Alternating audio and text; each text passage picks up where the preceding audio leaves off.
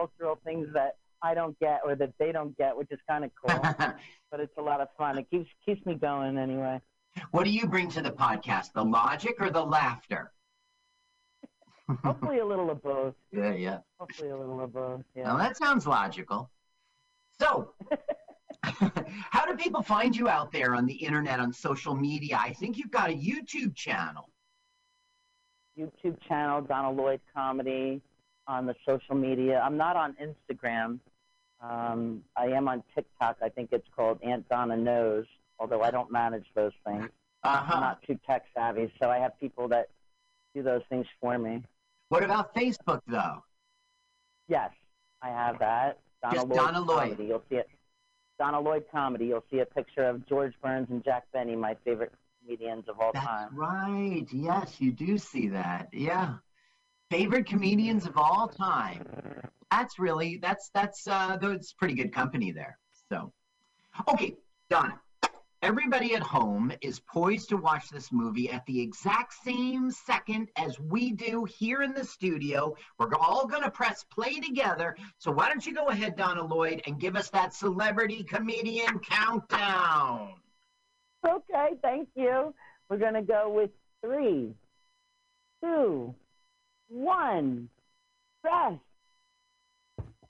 Oh, I'm really excited about this movie. You know, I heard about this movie because Peter Aykroyd is in this. Dan Aykroyd's brother, who was a part of, I guess, the 4th season of SNL, and then he wrote theme songs for Aykroyd's movies. Right, and he was in some of Aykroyd's movies. But you make money off the songs, right? If you write the song to Loose Cannons, every time that plays, they get a little royalty check. Yeah, exactly. Yeah. And it can be very tiny, but if you're talking about millions, it adds up, you know. He was in The Coneheads. He was in Dr. Detroit.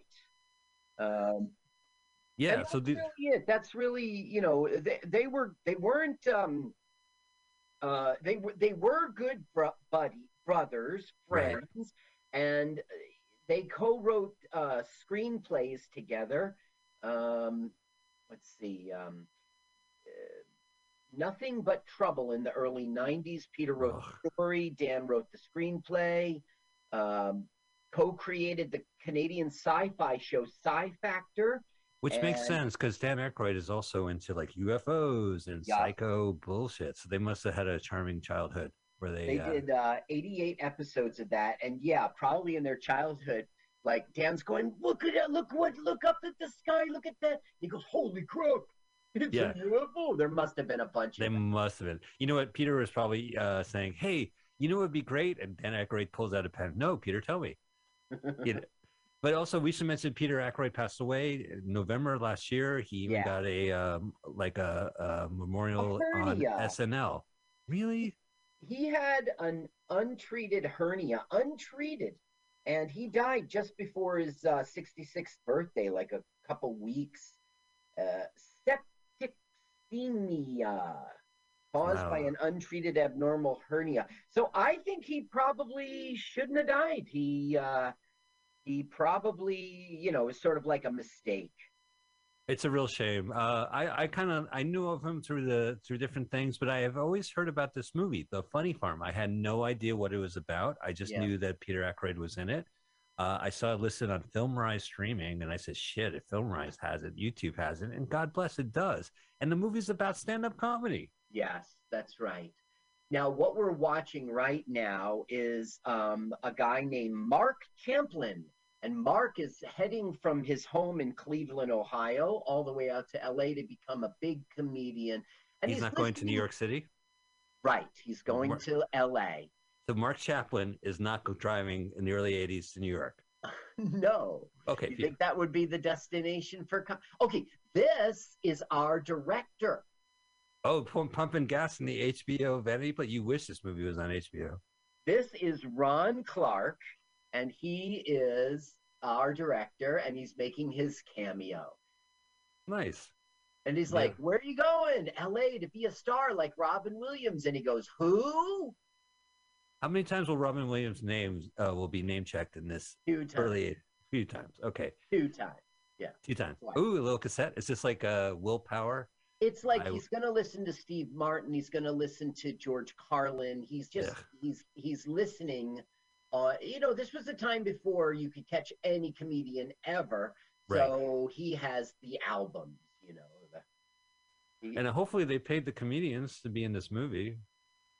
I like Steve Martin. Oh, so this is another Steve Martin movie I never saw. Oh, you mean the comedians were hearing the voice? Yeah, on the cassettes while he drives cross country. Interesting question. Did they? They have to. They have to get royalties. I'm sure it's probably. in the credits.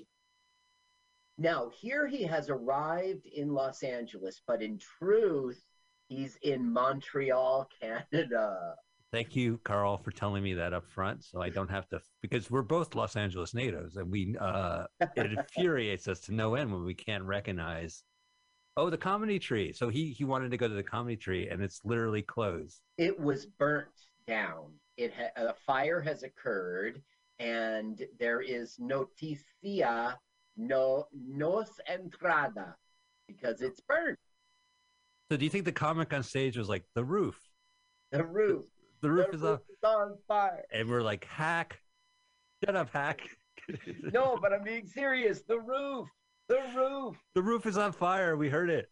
So we don't give a damn. Ooh, juggling.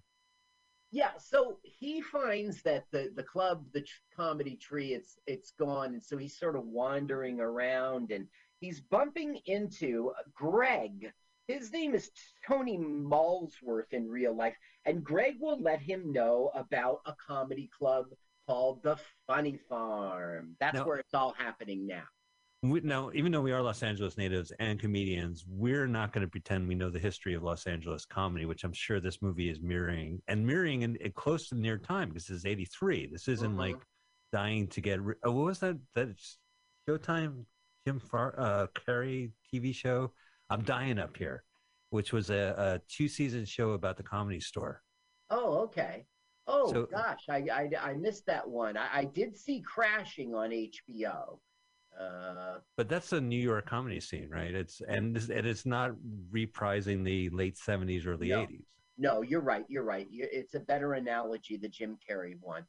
And the thing is, like, okay, it's a movie, so I forgive it. But it's like, he's bumping into exactly the right person who's friendly and helpful. Yeah.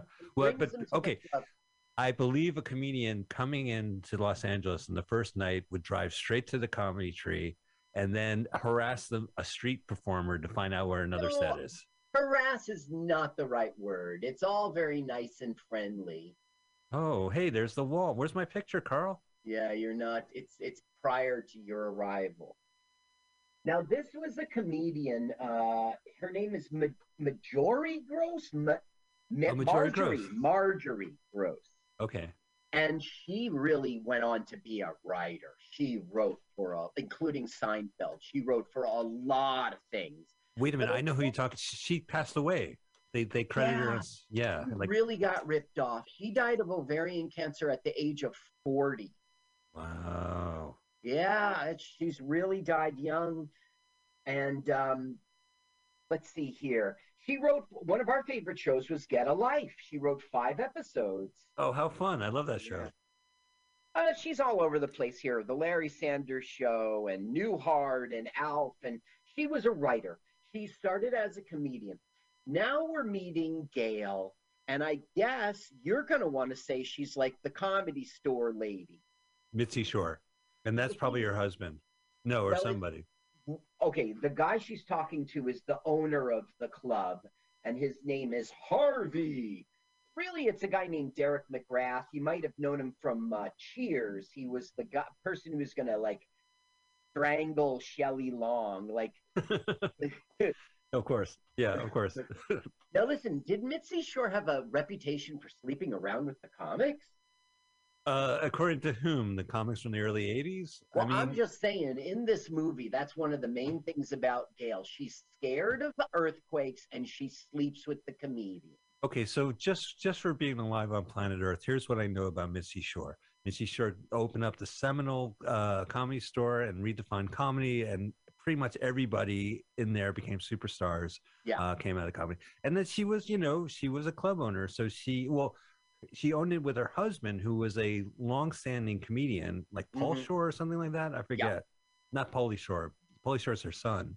Right. I forget his name, but he was a big time comedian who was always at the B level. He opened for all the big guys. Yeah, I think and he opened for his son. Having a comedy club makes sense for him. You know, that's the way to get rich and get known if you're not really, you know, making it all the way. So this, I guess the story is that he owned it, but Mitzi was the brains and the power behind it, and ran it. And I know there's a reality show called Minding the Store where Pauly Shore resumes control of the comedy store because his mom's ailing.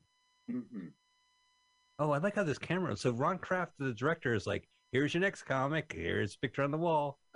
Ron Clark. Is this That's Peter Ackroyd? That's Peter. Yeah. What's his act?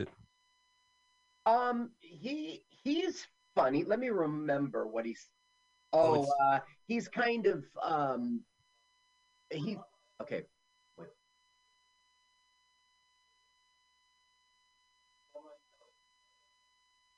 See, I got to say this is very interesting because we've been following Miles or Mark. To literally drives up to LA and he walks in the club and then the camera immediately flies away from him. Oh, look, you're not going to fuck me? I'm out of here. Yeah, exactly. So it's basically establishing this is where it's at. This is our okay. Here's Howie Mandel, and I was a fan back in the day. Me too. I had his album. Fits like a glove. Yeah, me too. Yeah. He was a prop comic album. Yeah, he's a prop comic, and he's going to do a few props here. But what the director's doing is letting us know this is the setting for the movie, and the reason is it's where the comedy is happening. Now, this isn't an open mic. It is like in front of real people, but it so feels like an open mic. Yeah. Yeah. And all the comedians know each other. Like half the audience is comedians. Now, it was weird when Gail said, "Give her the light" to Marjorie. Yeah. They flickered a light that the whole audience could see them flickering a light. I've been to clubs like that. There's some clubs that, well, there was a club called Doc Slab in San Francisco, and unfortunately it closed, but they built it from the ground up. And one of the things they did was they had a light on the wall, like kind of like a submarine light with that kind of like metal around it. And it was very clear. And if you're in the audience, you could pick up what it is. So this is not Los Angeles.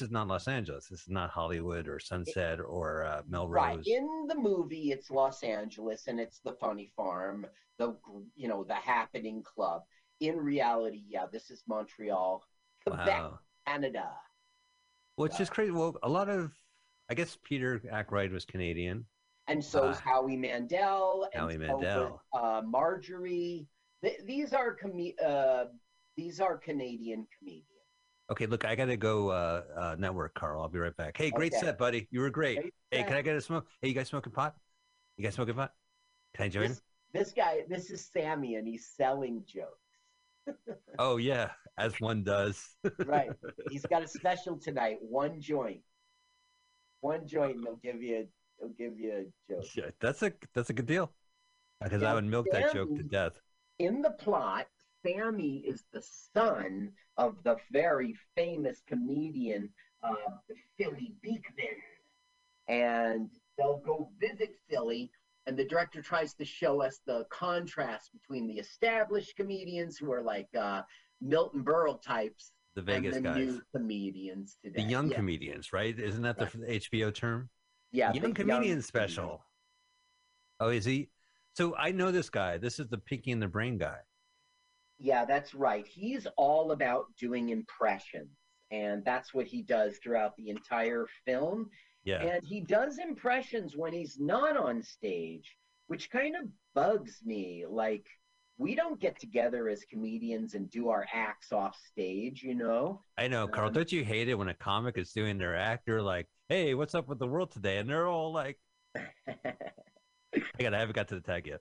So his name is Maurice LaMarche, and He was a Canadian voice actor from Toronto. Yeah, Pinky and the Brain, and he was the Brain. He's a lot of stuff. I mean, I recognized him. That's like how much shit voice talent work he's done. I actually recognized him when he popped on screen. You recognized his face. Yeah, it's ridiculous. It's well, I recognize Tara Strong. I recognize Frank Welker. Mm-hmm. Oh, Drunky pissed in his pants. Yeah, and he goes, "Well, now that's funny."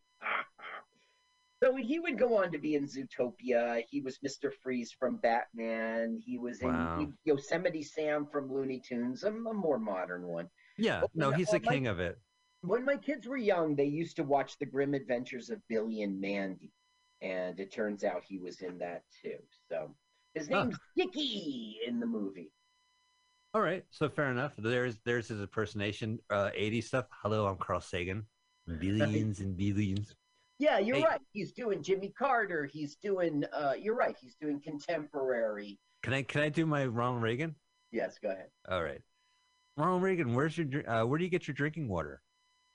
Well, very funny. Damn, Grand Slam. Well, now sometimes I'm wondering why do they have fake names? I mean, like for instance, Mark Champlin in our film, his real name is Miles Chapin.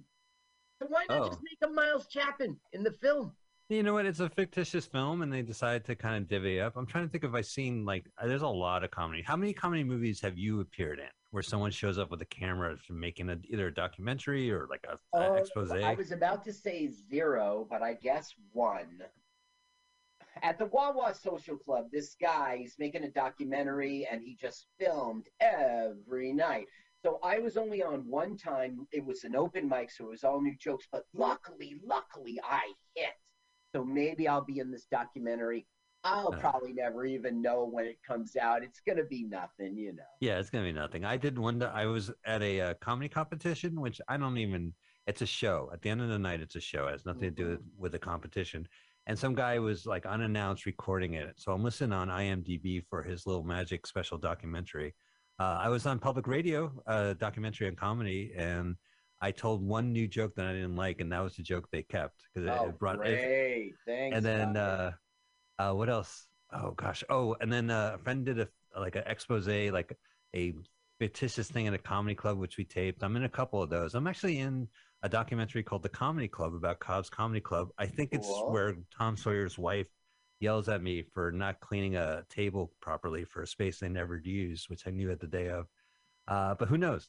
I heard it was an unwatchable documentary, but it's finally released, and they're using it as a benefit recently for Will Durst, which is terrific. He's a great comic, and anything to help him out at this time is terrific. So I like the documentary now. Did you get an IMDb credit? No, I didn't. You know, I signed a piece of paper, or I didn't sign a piece of paper. I only heard about the movie about 8 years ago, where I had a weekly Facebook page for a weekly show event I had, and the guy who did the movie started posting on my site, but I had, I had to be approved, and I kept declining it. So we've met now the love interest. So what's happened is he knocked over the waitress's tray, and it was a big thing, and Gail said, "You're a twerp," and, it was like a negative. But the positive out of it is he's now meeting his love interest, and she's taking him to where the comics hang out after. So this is a waitress at a comedy club? He's dating the waitress immediately? Yes, immediately. And she is an actress. Now, once again, like, I forgive it because it's a movie and they got to move it along. Right. And comics and waitresses do date. I suppose. Wait staff, I should say. Wait staff and comedians. But now he's like not being funny. Like, we're supposed to think it's funny. Like, he pulled out a Polaroid. Right. It was really a napkin. He pulled it out of the, and he's saying, "Shake this. If it doesn't develop, take 2 aspirin and call me in the morning," something like that. Yeah, try too hard, man. But also, you don't. She's really all about soap operas. She's not a comedian at all. That's not why she's in this film. Her name is Tracy Bregman, and she was on Young and the Restless and The Bold and the Beautiful. That's her claim to fame, really. This is something she just did. Yeah. Well, that's good. I mean, if she could deal with soap operas, she could deal with comedians. Look at they're all assholes. Yes. Is this supposed to be cancers? This is like we're seeing that they're crazy. See, he's doing his impression. Peter Falk. He's doing Pete right. I could tell by the eye. So that's the thing. Like, it's just not true that offstage comedians are crazy and kooky. Look, he goes, "Don't try to toss salad." Oh yes. his lettuce in his hair. Serves me, but it's okay. It's a movie. Yeah, but you know what? Usually comedians are just terrible to be with, especially the popular ones. Like if you first go to a scene and there's a table. I gotta say that like comedians are just people, and there's a million of them, and they're all different.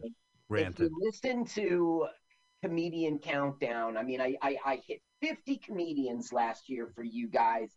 Now look, like people say you gotta be suicidal if you want to be a comedian. Comedians are just crazy. Okay, it's true. A lot of them are like that. A lot of them are antisocial and stuff. But it's just not true that is the comedian. There's just too many. No, that's true. But I mean, I've seen like just claim. Part of it is that there's a vulnerability on stage. So when you perform, you're basically exposing yourself. And some comedians build a way to deal with it by being, it's a sole proprietorship business. You don't have to be friends with anyone. And in fact, you don't even have to be polite to anybody because it's all about the performing and working. And so, sometimes because you're so vulnerable on stage, I feel comedians are assholes. It's the people who quit comedy are still assholes. Then they become assholes. Then there's like no excuse. Like if you're a former comedian and you're still being an asshole and taking stuff and bad mouthing people, just like maybe it's you. Yeah. This is his house. This is where he lives at Starlight Motel. She will way too quickly ask him to move in with her and become in a relationship. Wow, they're kissing. Yeah, he's this whole movie. He moves fast. He goes through everything so fast. So this is like January 1st. This is like a year of this guy's life. Well, he just arrived. He just arrived in town. He learned about the funny farm. He went there, and now he's kissing girls. Yeah, and now he's at the new talent audition. Oh, look at this, the open mic. Oh, and look at all the crazy costume people. There's always crazy. So what happens here is you and I know that comedy doesn't really have an audition night in which you go up and see who's, like we're looking for new talent. No, rather on a weird night like a Wednesday when the bar's not going to make money, they hold an open mic. And it's really just, I wouldn't say a ploy. I'll use the word though. It's a ploy to get people into the bar so they can make some money on a weird night, Sure.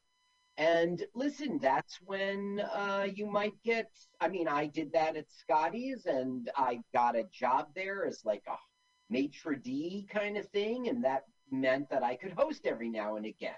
So in a sense, it hugs reality, but it really wasn't an audition, It was just. Well, that's what they're doing here. People are lining up like, I'm going to be the next star. It's not really the world of comedy. But I do know, like, if they're doing 3 different shows, or like if it's Los Angeles, they might have a 6:30 show, an 8 o'clock show, and a midnight show, and a 10 p.m. show. All right, let me talk about that then, right?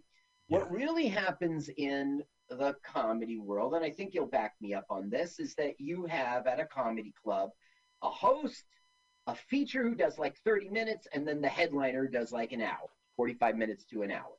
That's really the formula, whatever club you go to. This club on their Saturday nights, like they have 20 comedians and they all get up there and they don't do a set amount of time. They just go until Gail says, that's it, give them the light. That's ridiculous. Oh, are these examples of the open micers? The two, the housewife and then the kid? Yes. And they're not open micers. They think they're at an audition. They're going to audition night. But I know that, some clubs here in Los Angeles, they do have technically an audition night. I mean, it's a showcase, but basically, you meet the people and they say, okay, come perform on Tuesday at the Is it a 6:30. bringer? No, but they have other shows that night, even for Tuesday. So, So maybe it is there. Maybe there is some reality to this yeah, I feel. audition night. Hey, it's the old Grumman's or Man's. The Man's or Grumman's Chinese theater. I don't know. Even though okay, here we have Steve Allen. Oh, and Bel Air. Does he know he's in the movie? Probably.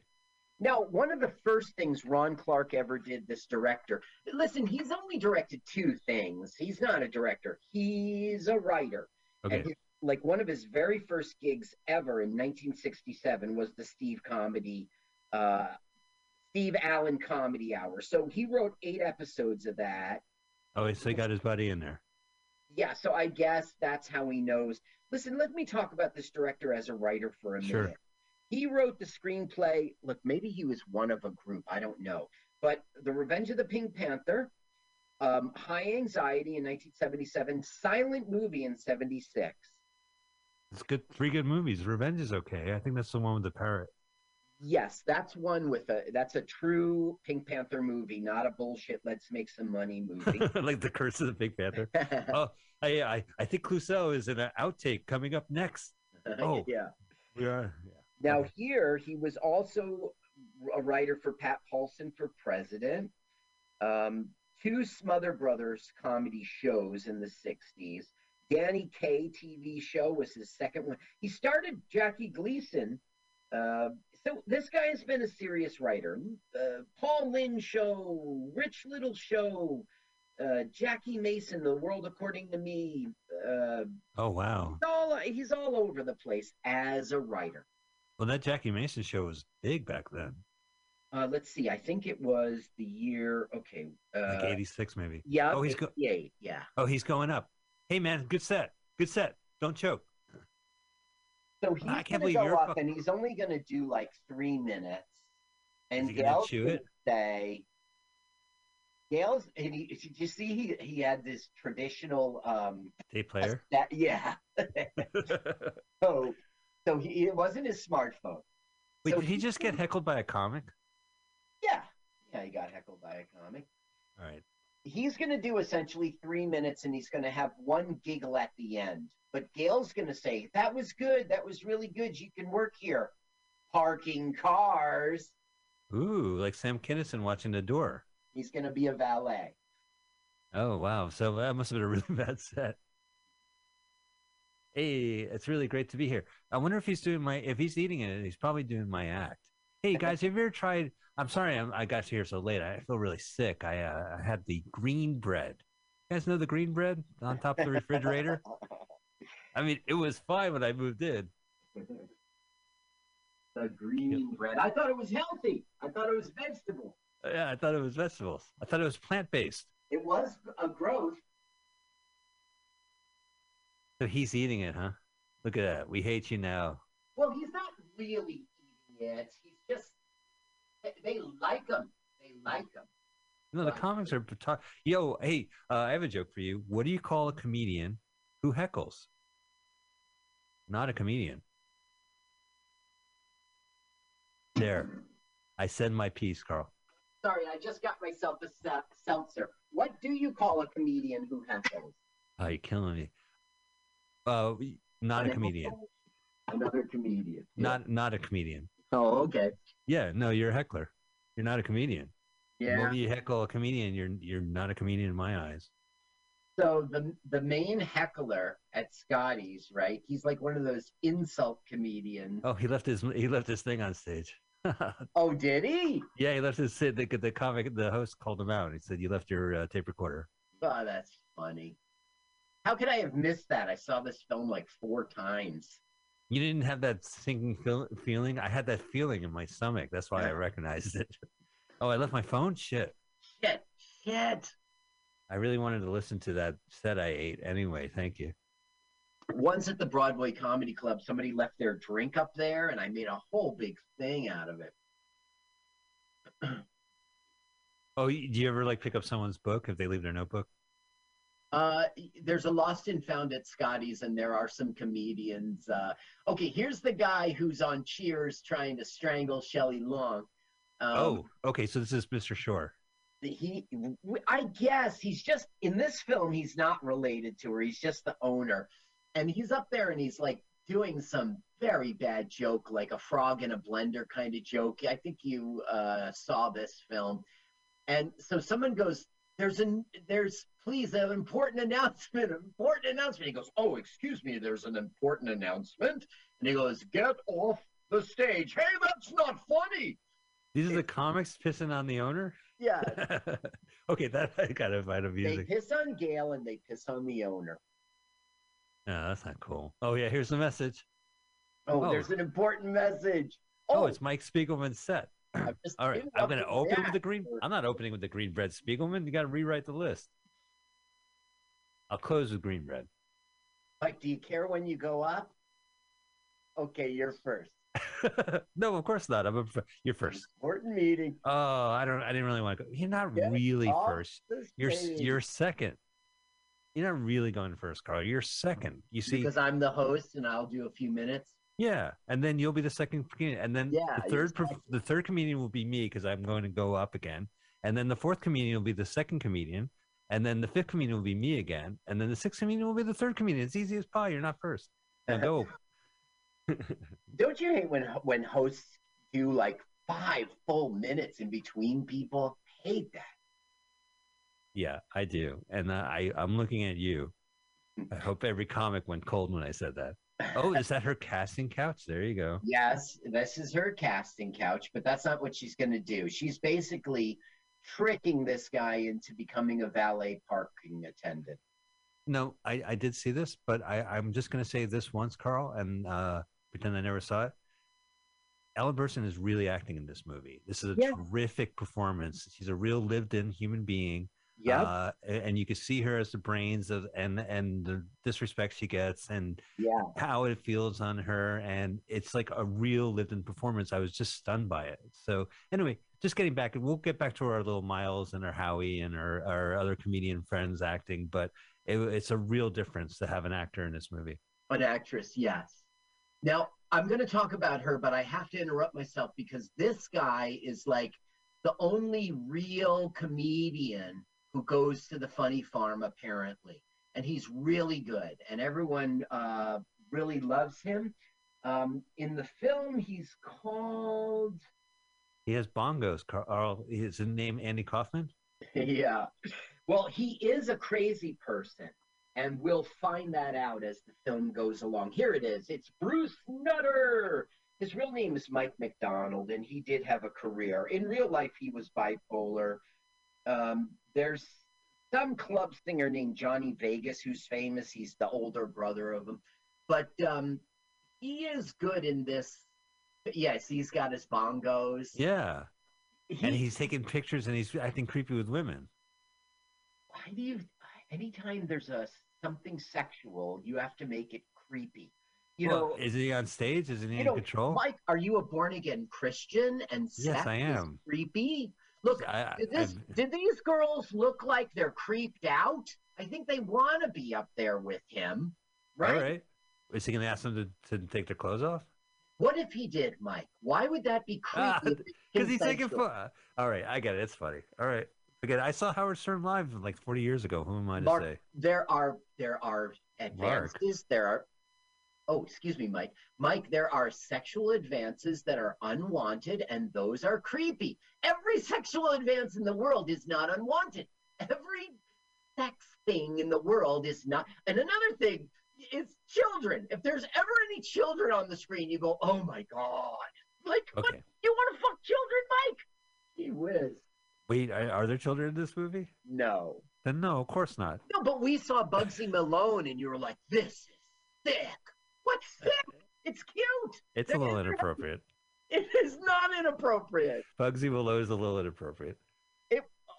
Because Jodie Foster was being sexy or something. She was. Hey, when was the last time you were in a club and they had a copy of Variety in the office? Well, it's 1983. All right. Well, yeah, you're right, because this is the powerhouse Listen, I'm eating my cake and having it too. I'm saying this movie is sexist while I'm looking at this woman. So there we go. Now, this is that's what he's saying. He's the only real comedian we've got. And I kind of don't know what that means because it's supposed to be a comedy club, and those guys are all the chosen performers. Peter Aykroyd this is Andy Kaufman. He's telling the audience to come out and I'll do a new performance. Kaufman did that. Well, you know what's funny? Steve Martin did that. That was part of Steve Martin's first. When Steve Martin first had his routine, he would go to San Francisco. He would go to.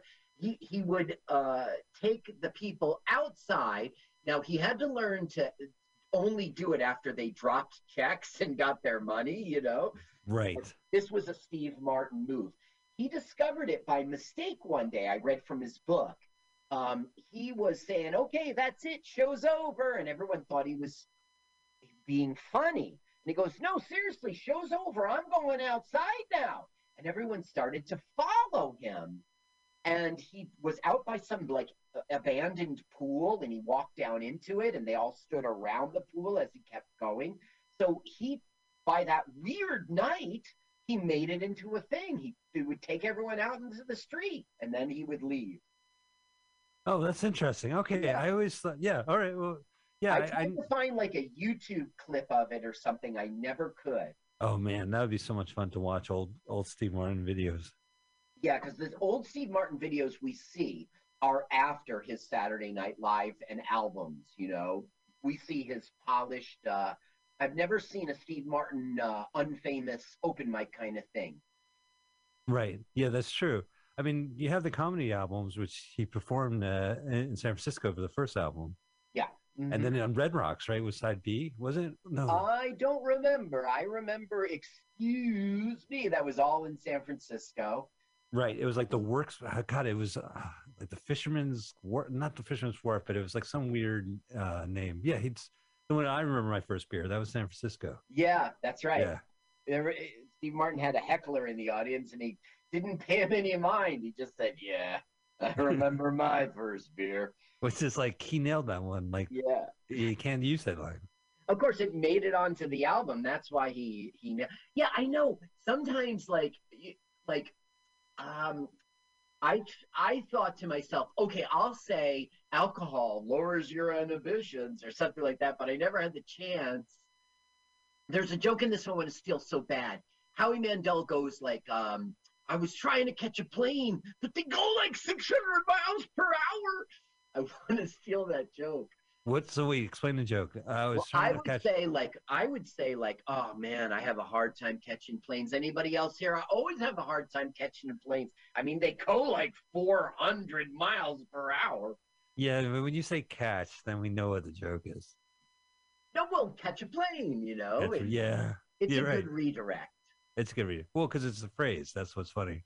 There. So he's woken his girlfriend up at 3 a.m, and he's like, I have a persona now. I am a wasp.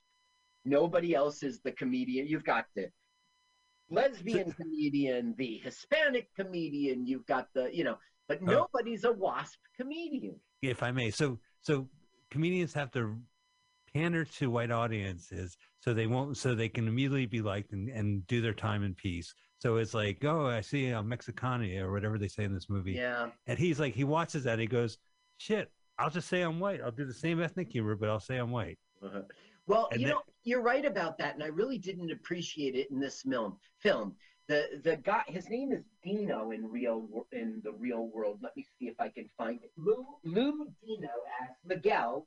He was only in 3 things, but you're right about that. He got up there and he did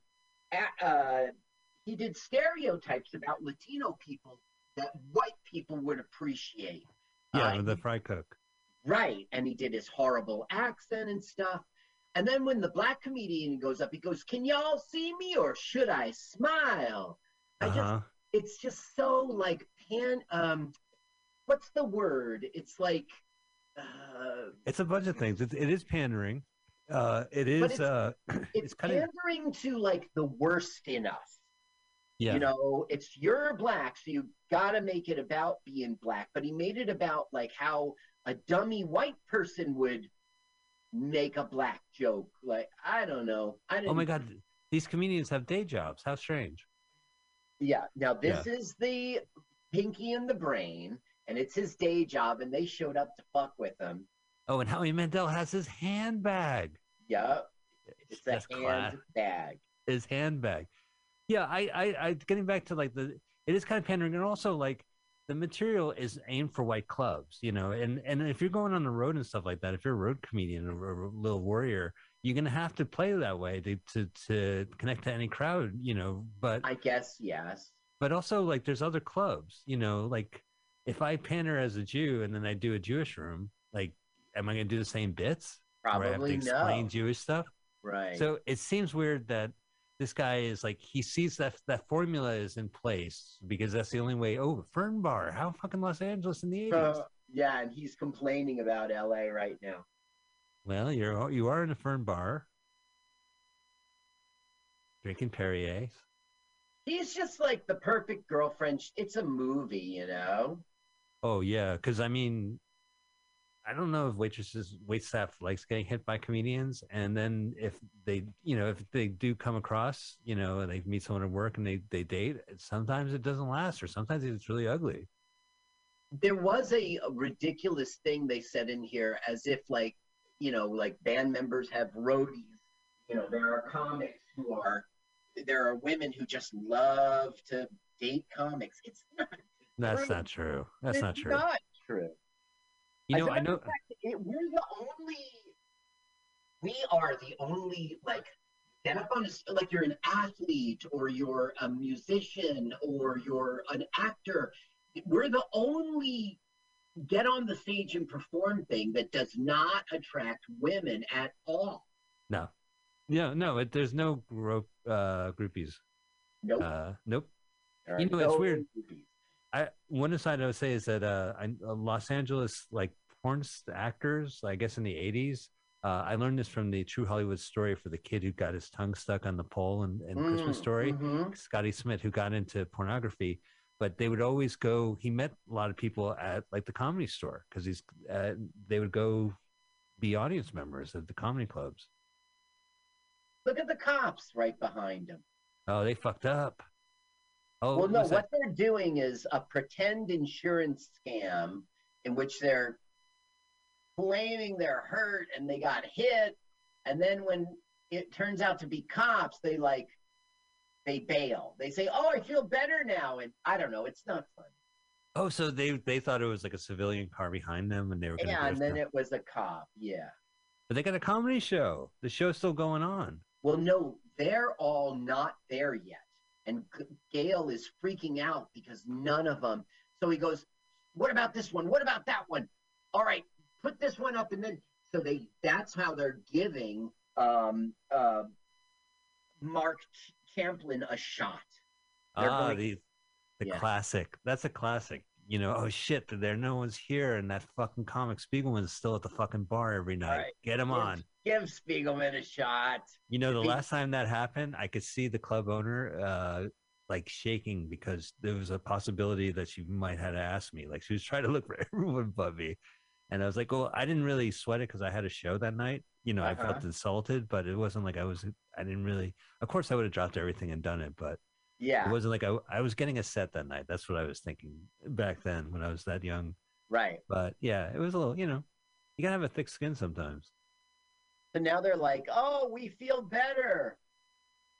Oh, because an ambulance showed up. Yeah, something like that. It's not funny. And it doesn't make sense in the real world. And oh, there's old Colorado Avenue in the heart of Santa Monica. Yeah. Oh, by the way, they got signs. They made signs and put them up. This is his big shot. It's your big chance. Right. Oh, I see. He can't believe it. Now, you know, it looks like valet tickets, but I'm sure it's a set. Like every time you go into a big club, I would always have my set list like prepared just in case. Me too. I have a set list in my wallet, and it just sits there for the day. It's like, Mr. Kevin Hart is sick. Can you? Yeah. Yeah. Listen, Peter Aykroyd, Howie Mandel, Maurice LeBrain. I'm sorry. this guy is Native American, and he's doing exactly what you're talking about. He's making smoke signals jokes. He's saying if we didn't smoke, we made up the peace pipe, and if we didn't smoke so much shit, we would have still owned this country. I feel bad for him. I'm insulted by the world that it has to be like this. But I also feel like Mark Chapman, so this guy who can, like, if it's a white crowd that everyone's been pandering so they can get, if he's on the same white, like they're all, and he does this, like he does the same routines that everyone else is doing. Like he steals, like the only reason they're doing that material is that they can't just be themselves. They have to kind of. They can't be themselves. So he says, oh, you know what? I'll just do it, but I'll do it a white style, you know, and then it's creative though. It is. Well, you know, the whole like WASP humor in the 80s was Martin Mull, you know, the history of white people and mayonnaise jokes and stuff like that. And they're funny. I mean, there was a good mayonnaise joke in The Jerk. They made a sandwich with mayonnaise. I thought I did that whole film. I don't remember. Didn't like his family made him a sandwich that had like mayonnaise on it? Or they made him some kind of sandwich. I don't know if mayonnaise was on it. I'm talking over this guy's set.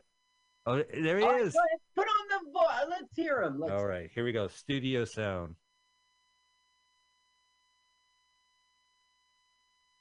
You're looking at a 100% white Anglo-Saxon.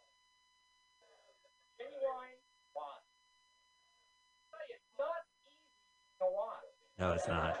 Coming from a family that wouldn't approve of me living with a girl, even after marriage. Do you think this is really Miles's act? His real act? No, I don't. What's interesting about this guy is he was a descendant of Steinway and Sons.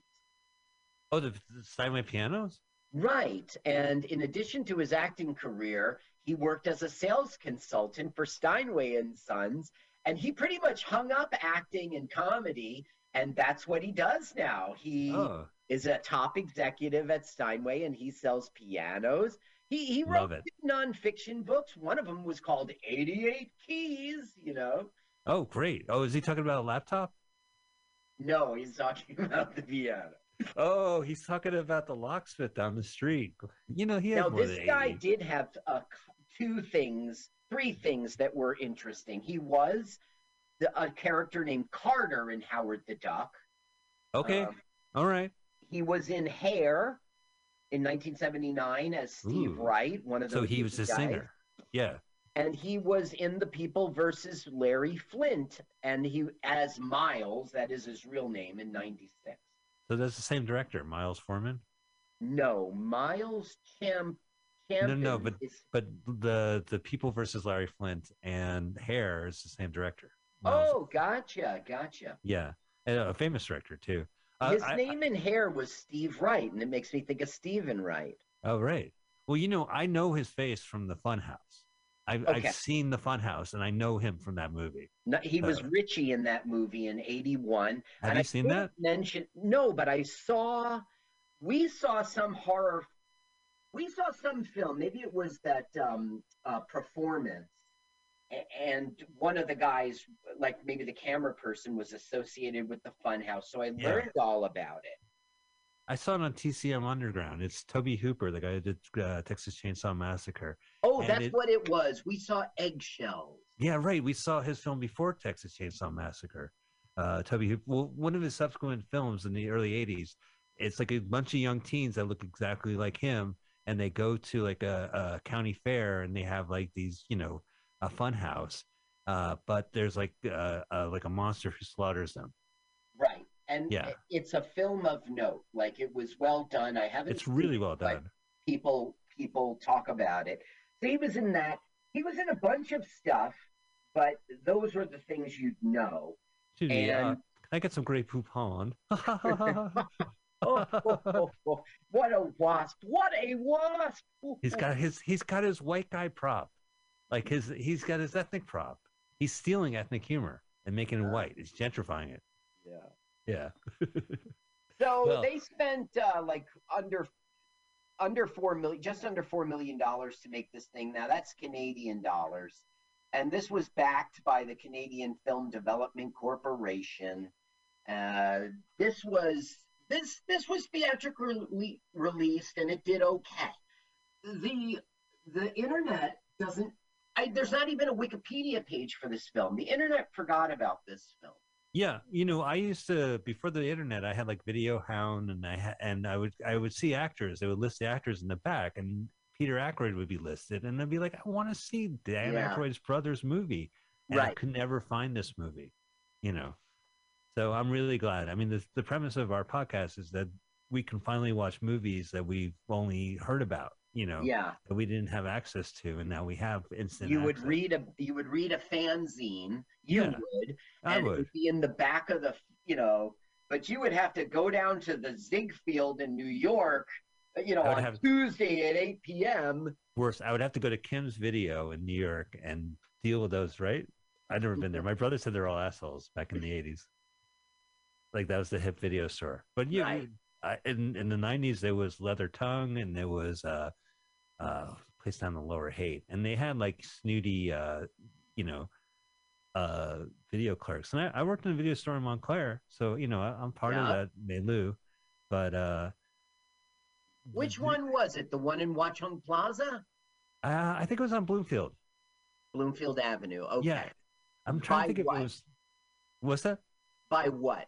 What was it near? I think Claridge. It used to be. I might have been the arcade. The Wellmont. No, not down by the Wellmont. More by the Claridge, I guess. Okay. Yeah, like kind of crisscross, on Fullerton and like. I think it was. I can't remember. I know that you were there, and I even visited. It might have been. Maybe it was in Watchung Plaza. No, Watchung Plaza. I would remember. Yes, definitely. I kind of trashed the job. I was like so hung up with my college girlfriend that I couldn't work the summer, and I just lost that job. But it was fun. I met a lot. Now they are seeing the only real comedian, Andy Kaufman, the bongo guy. Yeah. And they're like, let's find out. See, he doesn't talk to anybody. He considers himself, he's like kind of snobby, like I'm a real comedian, you guys are open micers, even though it's not called that. And so they're following him. They're following his bus. Now, his bus is going to the dirt poor part of town. I don't know. What does that mean? Compton? I don't know. And you say this in Montreal, so I don't have to beat myself on the head because I don't recognize the bus line or the where it parks. Yeah. Yeah. Because God Bruce damn it. Nutter, that's his name. Bruce Nutter in the film. Nutter. That name's a little contrived. So they're following him to see where he lives, and then they're going to fuck with him. Looks like he lives in the Mexican part of town. Mm-hmm. Oh, is that real graffiti, or did they spray it up for the movie? Yeah, good question. The internet also, didn't tell me. But if this is a real house, that's kind of sucky for them to do that. Is this an abandoned building? Is this a movie lot? This is a poor apartment building, apparently. Yeah, and but when they shot the Funny Farm, was it a real building? Oh, I don't know. The internet, there was an IMDb entry which almost didn't say anything about the film. So, I usually get my main information from Wikipedia, fill in the blanks with that trivia section from IMDb, and then begin scouring the internet for the real interesting stuff. There was none of that with this film. I found out all about the actors. I found out all about how it's Canadian.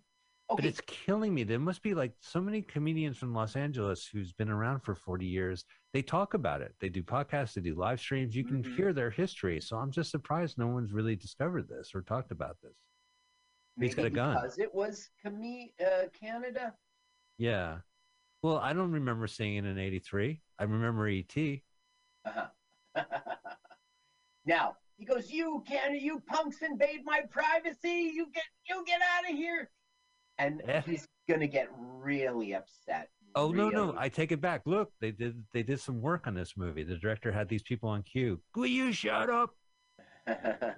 Okay, I want you to stand in this lady's apartment. And then when I call you, pretend you hear them outside. Oh, look at this. He made it off that one set Now, he is now, on since the he's wall. been invited up there to perform, he's going to be, he's one of the regular comedians now at the Funny Farm. Things are moving quick for this guy because it's Really a quick. movie, but So this is all within the year. He moved in. now he's on the phone with the TV studio going, "Did you make a decision about my pilot yet?" Now, was this because of that set he did was so well? There was someone in the Yes, audience, right? There was a talent scout, and he's auditioned now for a pilot. This just isn't the way the world works. As a guy who's made a pilot, nobody was interested in it, and then is now in the middle of making a second pilot. I assure you, America. Now, I know this was a different time, but still, you don't just walk off the street and get offered a pilot. Let's put it this way, okay? Maybe the writer and director is so fucking bitter that in his movie, the fucking young handsome guy immediately gets a pilot. Right. Just vicariously. Just for the sake of the story and just for his bitterness. Now he's at Sammy's house and he sees Sammy with the picture of Philly Beekman. What's going on? Then he finds out it's my dad. My dad. Well, why don't you go on stage, be Philly Beekman's son? This guy, he plays all around the room, and he's Philly Beekman's son. Give it up for Philly Beekman Jr. Right. I mean, Tony Beekman. Sorry, Tony. Sorry. There's some, I guess, Buddy Hackett's son was a comedian. I don't know. Jackie Mason's daughter, and it's illegitimate. She changed her name to Mason. She's Sheba Mason, just so you know. She's the daughter.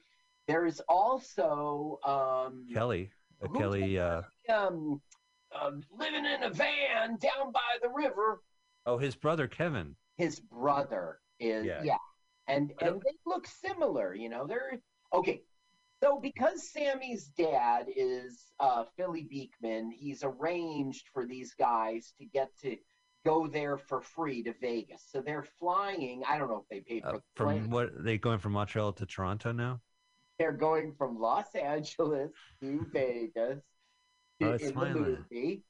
Got a clown face clown. Oh yeah, and look, this looks kind of like Montreal's version of Las Vegas. No, they're in Vegas.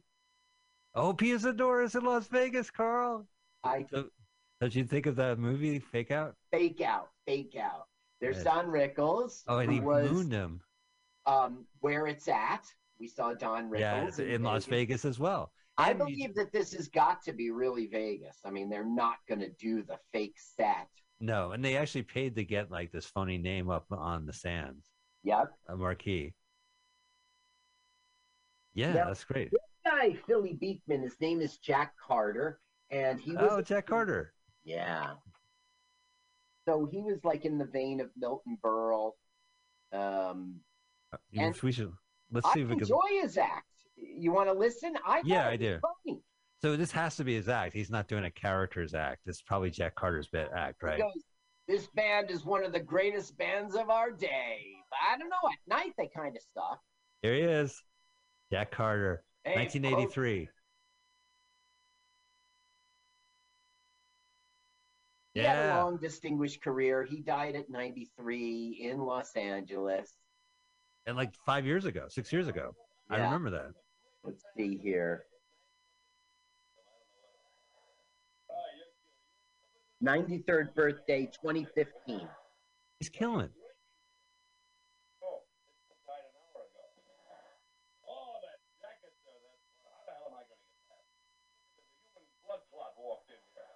Because of his jacket.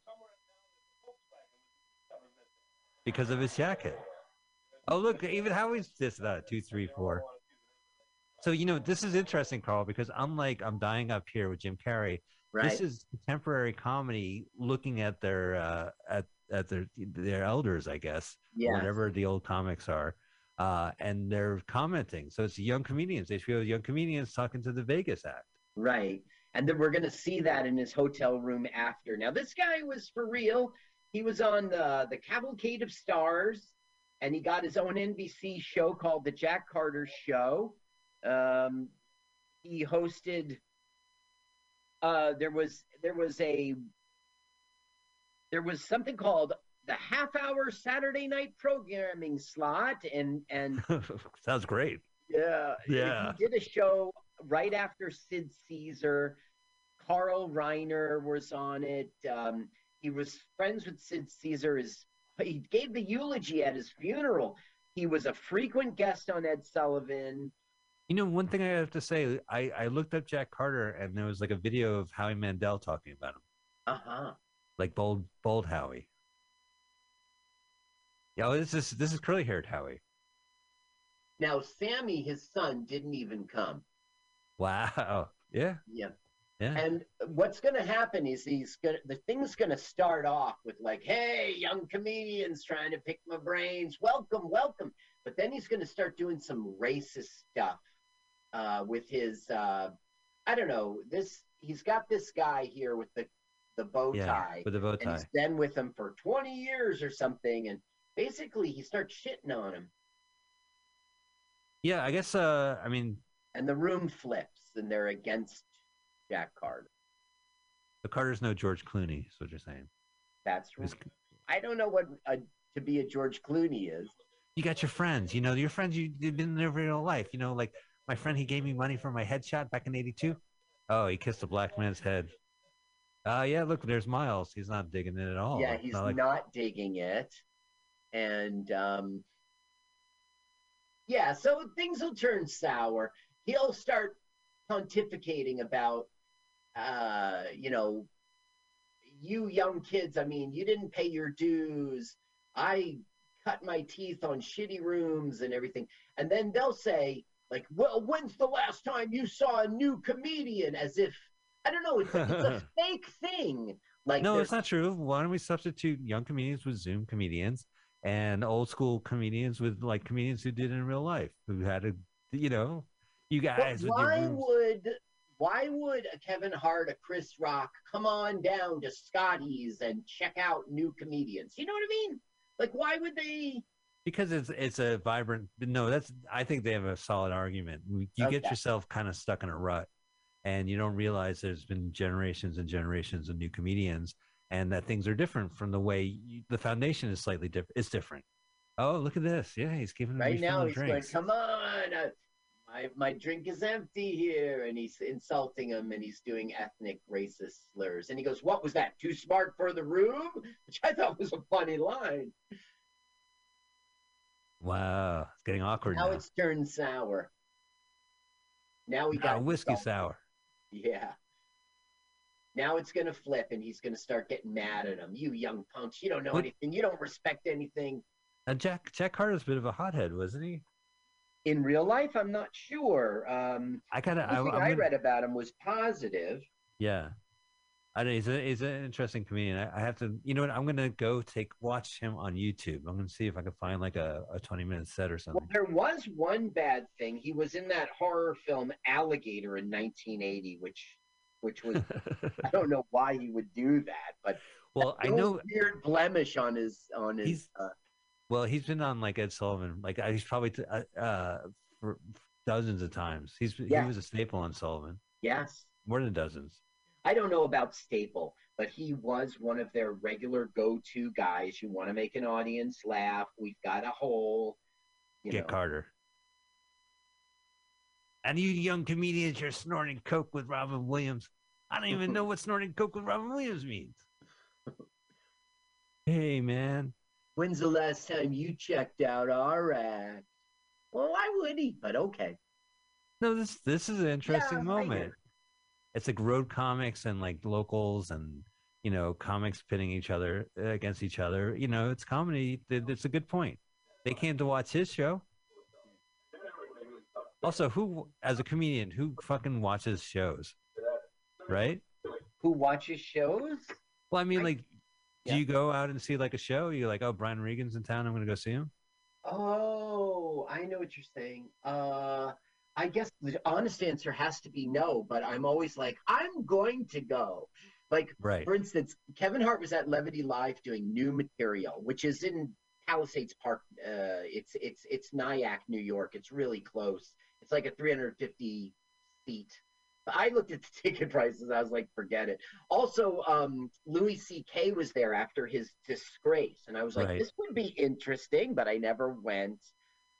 There's another name you would know, and he was at the Stress Factory in New Brunswick, and the show was called Trying New Stuff. That's about 250 seats. I was going to go to that. I didn't. So I mean, this is all pre-pandemic talking, and actually, when I had a little more of a drive in comedy, but you would go out and you would, at a showcase, I would always watch people because I wanted to see what they were doing. I wanted to, and if they were good, like Tom Rhodes, I think is a fucking genius, and I watched him every time, and because everything he does. Oh, is this the executive? Oh, it's Brandon Tartikoff. Now this NBC. is No, it's Brandon Tartikoff. He had a three-piece suit. The guy behind the all right. Are they going to go with the young guy, the white guy? Well, who they're does like, ethnic are we material? going with the actor or are we going with the comedian? And so they have an argument about it. And he's like, well, I like the comedian. I think he's going to be the next big thing. But he's in the room. Yeah. Is that realistic? Yeah, it is. That's the way Hollywood works. I mean, it's heightened. I would have to say the writer director is making a point by having this guy accelerate and while being dissed in the room. He's like, oh, great. They're going to diss him the moment he walks out of the room. You're great. Smiles all around. Okay, smiles. Brandon Tartikoff. Brandon Tartikoff came up with like Punky Brewster, came up with Different Strokes. He wore a three-piece tan suit with a vest, and he was about that guy's size. So obviously. That's who they're going for. Yeah. I don't know. Getting back to watching comics. I mean, I like comedy, and that's why I definitely watch it. But when I would do this, I would go to rooms that like showcases just to say hi and just to be seen there, but also to see what the comics were like and what they were doing. I always learn from that. Yeah, I always stay in the room when there's an open mic. People like my good friend Anthony Quinn, and I won't start naming names. But a lot of them, they go up, they do their set, and then they like disappear to like smoke pot or bullshit with the other comedians. And I never do. I always stay in the room. I want to see what everyone's doing. Yeah, but bullshitting with other comedians will get you other sets, and also just kind of it's networking. There's many, many, many facets. I'm not saying don't talk over someone's set. I, of course, hang out with the comedians, but I'm just trying to say that watching all of the comedian sets is really of value to you as a comedian. And I also just want to laugh. I want to see what they're doing, what's going on. So now he's telling the girlfriend, I got the pilot, and it's like he's having his up moment so we can see him crash later. Hey guys, I'm singing I Got a Pilot. Hey, no need to diet. I already got my pilot. That's what he's screaming to the other guys. I got a pilot. I got a pilot. Oh, he's that comic. Yeah. Yeah. But they're like, what's going on? And then they find out the ugly, ugly, ugly thing that Nutter has killed himself. They went and invaded his privacy, and now Nutter went and killed himself. This'll show you. Wait a minute. So the Comedy Store, wasn't there a suicide? I got to get my research down. There was someone jumped off a roof or something, a comedian? I don't know that story. You might be right about that. No. Bruce Nutter has killed himself. Bruce Nutter, Mike McDonald. Not Michael McDonald from Mad TV or Michael McDonald, the singer. Right. It's not. Mike McDonald. Okay, so let's see. This was his first film, The Funny Farm, Mike McDonald. But he was in, there was a Jefferson Starship commercial, and he played a comedian that, he was in Screwballs 2. Which we did on the show. We did that on the show. You weren't there. I got a comic. I got a comic from this Mutiny Radio Comedy Fest to join me. Super Dave's Vegas Spectacular. I mean, he was out there. You wouldn't know a bunch of his stuff. The Bend, Chasing Robert, The Ripping Fields. You wouldn't know a bunch of this stuff, but he had a career, and he died. It was 2013. He had liver transplant surgery, and his liver failed. It was hepatitis. Wow, liver transplant. Yeah. So But still, Wow. he's known for, I don't know, this film called The Nutcracker Prince in 90, Chasing Robert in 2007. He had a career. And he also had bipolar. Okay, so here we are at his funeral. Now, what I don't understand is this guy was dirt poor, but he spent a lot of money to do everything perfectly, and he insisted on an open mic at his funeral. And that's what they're doing right now. Oh my God. Yeah, do you want to know Mike at your funeral? I don't think I do. I think this is a movie. Now, you saw this movie already, so you know the punchline here, but people watching at home won't know. Well, I should mention what I know is that our Sunshine Boy was going to perform, and Brendan Tartikoff was going to go over to the Comedy Store and watch him, but because of Bruce Nutter's fucking prank, he can't perform.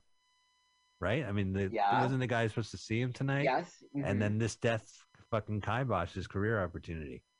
Yes, I don't really care. Yes, that is true. That's what my takeaway was, that this asshole, like, and for what? For being a narcissist, for dying and having fake parents. I want to thank the rented parents that they are fake. You're right. Yeah, no, but they announced it. Funny, you don't think this was inventive and creative?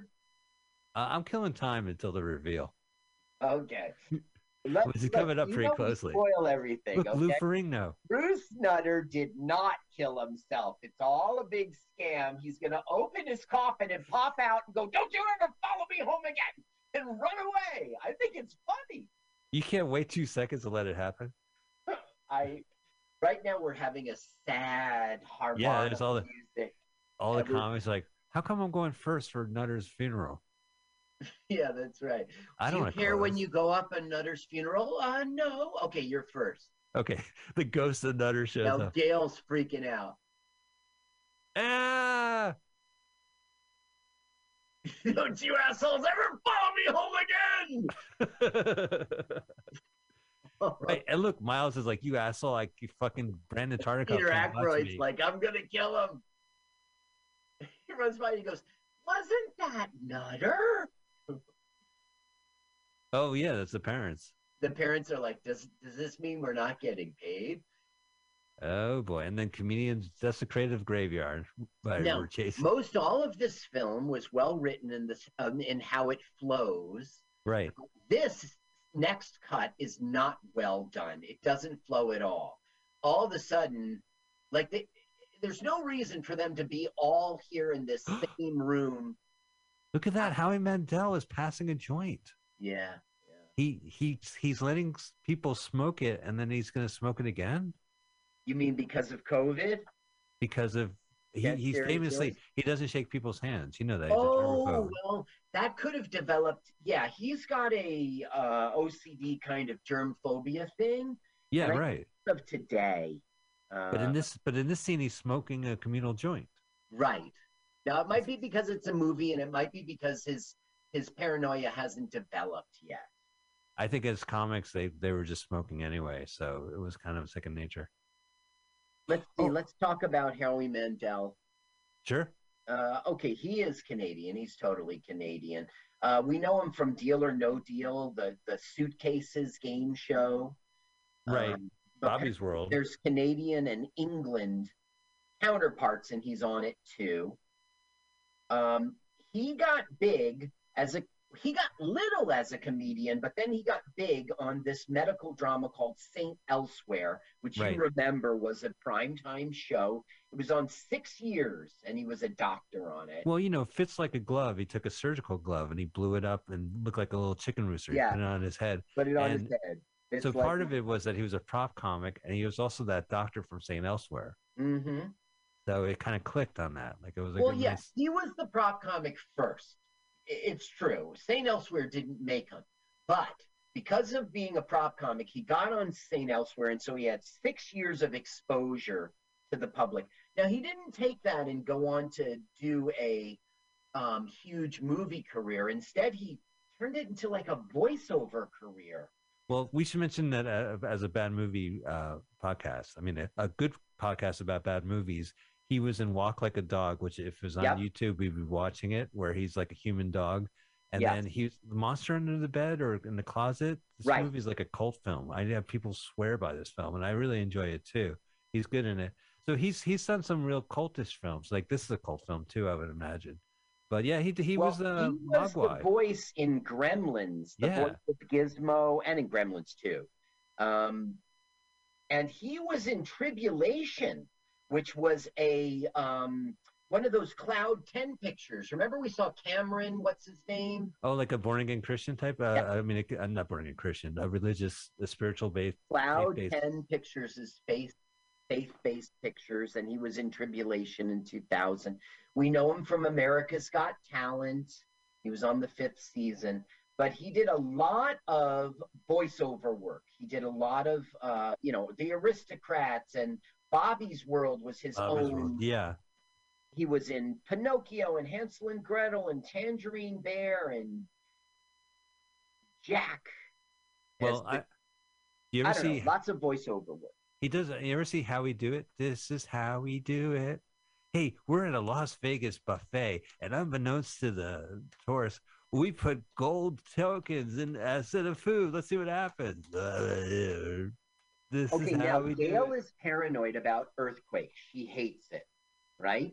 And we find out that she sold some of their stand-up routines, and it aired in Ohio, so they're pissed. So they're pretending there's an earthquake. It's a pretty good gag. Peter Aykroyd's got them. So now she freaks out and goes, "It's a quake! It's a quake!" So was she fucking comic? Was that the whole? So that's the thing. Like a comic was like, I'll seduce her, and then when I'm fucking her, we'll have the audience pretend it's an earthquake. Right. So then she comes out, "It's a quake!" And then somebody tips her off that it's not.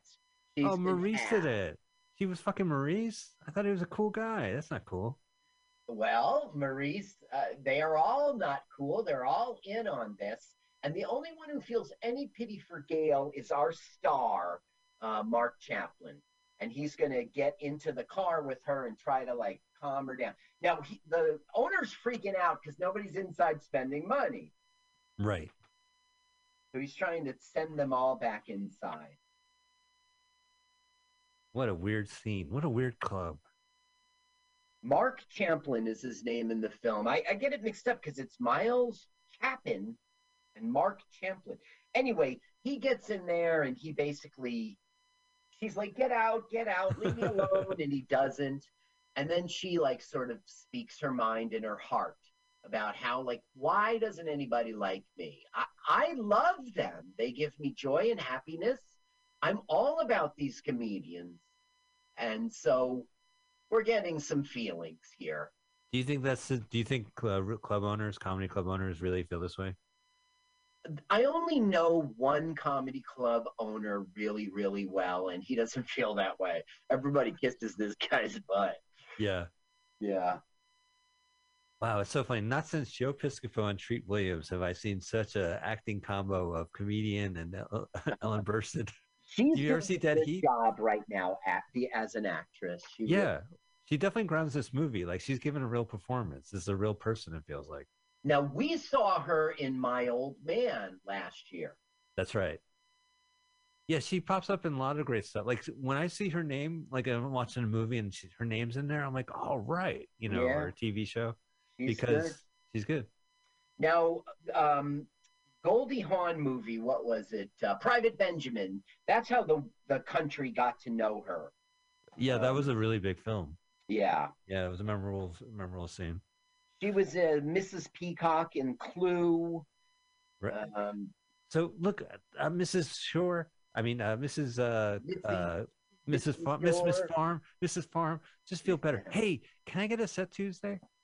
I'm gonna let you go and just think. But if I could do 7 minutes instead of 5 on tomorrow, that'd be great. Oh, look, he's got the congratulations telegrams. He's got his headshot. Yeah. Yeah. So this is day one of his pilot. He's already gone out there and done some of it, and they didn't like it. He wasn't good enough. And the woman is like, an "I told you so" moment, because she suggested the actor. Look, you want acting, you hire an actor. So now they're going to let him go. Do they have really? You saw this film. He's getting fired right now. Well, I know this film. They say, "Hey, we got an actor waiting in the parking lot. He's smoking a Marlboro right now, but just give me the word. I'll give him the eye. He'll come right up." Yeah, there we go. Hey, oh look, my character. I think my character would be great if it had more lines. Yeah, yeah. Okay, hey, listen, we're off the set. You're fired. Yeah, that's right. He Yeah, goes, we're going in a different direction with your character. He goes, fine, no problem. He goes, no, you don't understand. He goes, wait a minute, are you firing me? He goes, I didn't say that. He goes, you are firing me. He goes, well, you said it. Ugh, what a passive-aggressive asshole. And he leaves the artist entrance. So this is Montreal with the artist entrance? It's is this like pronounced Montreal? UBS television. So it's like Canadian. Yeah. They moved the C for Canada up and made it a U. Yeah, instead of CBS, it's UBS. Why not? You could be. All right. So, yeah. Hi, girlfriend. And he goes, I blew it. So basically, he's going to have a crybaby, I quit comedy. Yeah, I know. But then he's going to start driving home. He's going to go to some honky tonk and do like 5 minutes. Everyone's going to love him. And he's going to turn around and come back, and she's going to be happy. It's a very poorly written end. Well, okay, so I think this is kind of so far so good. This guy drives at the beginning of the year. He drives from Cleveland. He goes to Los Angeles. He's on it. He's part of the scene. Everyone now knows him. He's doing time. He's a regular. He takes, he gentrifies an act, and then he gets a pilot. And then they kick him out even the first day of shooting. I think it's fucking this guy, the director, like just being bitter. Oh, he's in the mental ward. Yeah, Bruce Nutter went crazy, and he's now in the mental ward. And it doesn't make sense. He's gonna say to the girlfriend, Mark is gonna say to the girlfriend, I don't want to end up like Bruce Nutter. How would he? Look, his comic book's upside down. He goes, I have to admit, upside down now. That's my favorite line in this movie. Yeah. I thought that was really funny. So, I'm going to use that line. The thing is, why in the world would he end up like Bruce Nutter? It doesn't make sense in the real world. It's poorly written. I mean, I'm not going to really talk about comedians, but this is not kind of something like this could happen. I don't know about this. Is he doing time? Yes, Did you stop watching the film because you knew everything up until the earthquake? I do. No, okay. I know. Yeah, no, I'm just trying to move our show along. Okay. So what is happening now is every day at this time he does like 15 minutes, and people come in. So he's saying it's great to be here at the funny farm, and the joke is, he's at the crazy, But like the joke is these guys are acting like outside crazies. You know what I mean? Like we're a crazy comedy, we're the loony bin. How come everyone's in those smocks, those hospital gowns, but Bruce? Okay, he's got his own. Yeah. So now he's essentially gonna quit. Well, it isn't time for him to quit yet, but he's really close. If I may, I have seen this movie. You have already spoiled the movie, but allow me to spoil this movie. He fails, right? And now he's completely burnt and bitter, and he's not even going to try again. He doesn't want to go to the club. He doesn't want to talk to the comedians. He doesn't even want to live in the same house as the waitress. And then the biggest night of comedy is New Year's Eve, right? That's like everybody in America decides, or Canada decides to go out and drink and not talk to their spouses because they're watching a show, or they just want to go out and drink, or they just want to get out of the house, or they want to watch stand-up comedy on TV. It's the biggest night of stand-up comedy is New Year's Eve. But he won't go. In fact, he fucking bails on his girlfriend on New Year's Eve and moves out, which and Mitzi Shore, Eileen Brennan, offers him a great spot on New Year's, and he turns it down. Right, which is such a no. No matter how you're feeling, you always say yes. Yeah, exactly. Unless you really are gonna fuck it up. If you have COVID, if you're drunk, or you don't know your material. If you're drunk, ooh, they have assignment. Look at that. That memory game, beep, red, green, yellow. I used to love that. And the pay. Wow, what a museum. Yeah, because you should always take a set. Because they're never going to offer again if you say no the first time. That's right. They'll never offer it again. That's the memory they have. You said no. Yeah. You said no. They got a show to run. They need no. Yeah.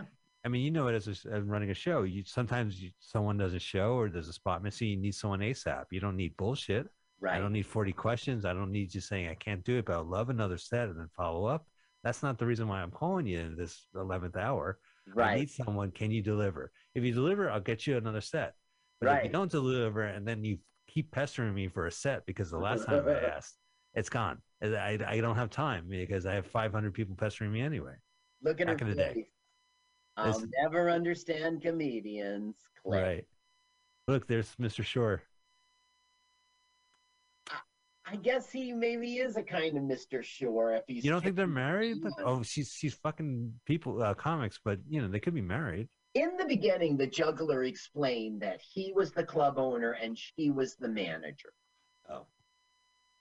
So I think what he does is cowardly. I think it's like it goes against everything you learn in comedy, which is that you will never stop, and you can't stop. You know, you have to take any kind of failure, just thick skin, right? You got to let it off your tail. It does now.